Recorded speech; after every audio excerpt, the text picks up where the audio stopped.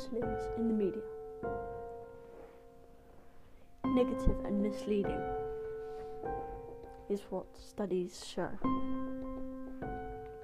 They also show that 10,000 articles and broadcasts were found that they have serious problems portraying Muslims and Islam. 78% of stories in the Mail had a negative coverage on Muslims. Sky News had 14% of their views biased against Islam.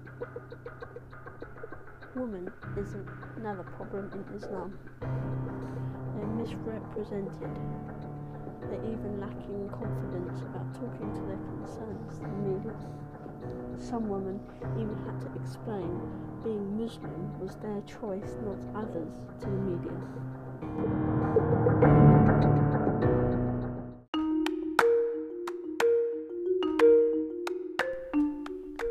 Women in Islam. There are three main problems: how they are portrayed, how they look. Many people disagree on how Muslim women look, but why would that matter? Because it's who they are, not what they wear. So this lack of understanding about who they are on the inside instead of on the outside is a major problem. The second issue is they're all victimised, so they are always seen as underachievers instead of looking of how well they do and what they do for their communities.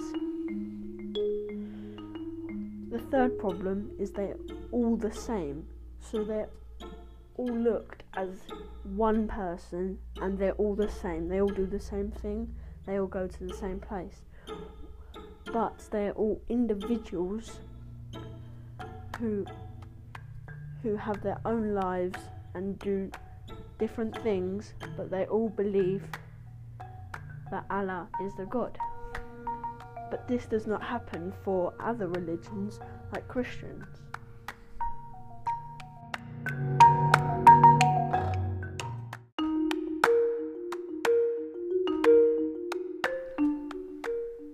Muslim misconceptions.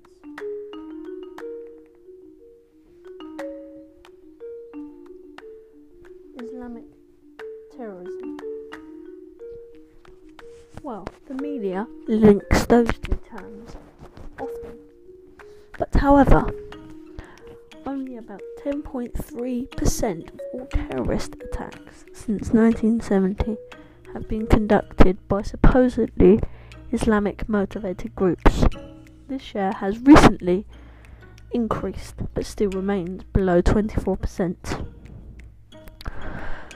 Put simply, if you encounter a Muslim anywhere in the world today, that person is less likely to be a terrorist than any other person you might meet who is a non-Muslim. To claim that Islam is related to increased terrorism is simply incorrect. It is also worth noting that the majority of victims of Islamic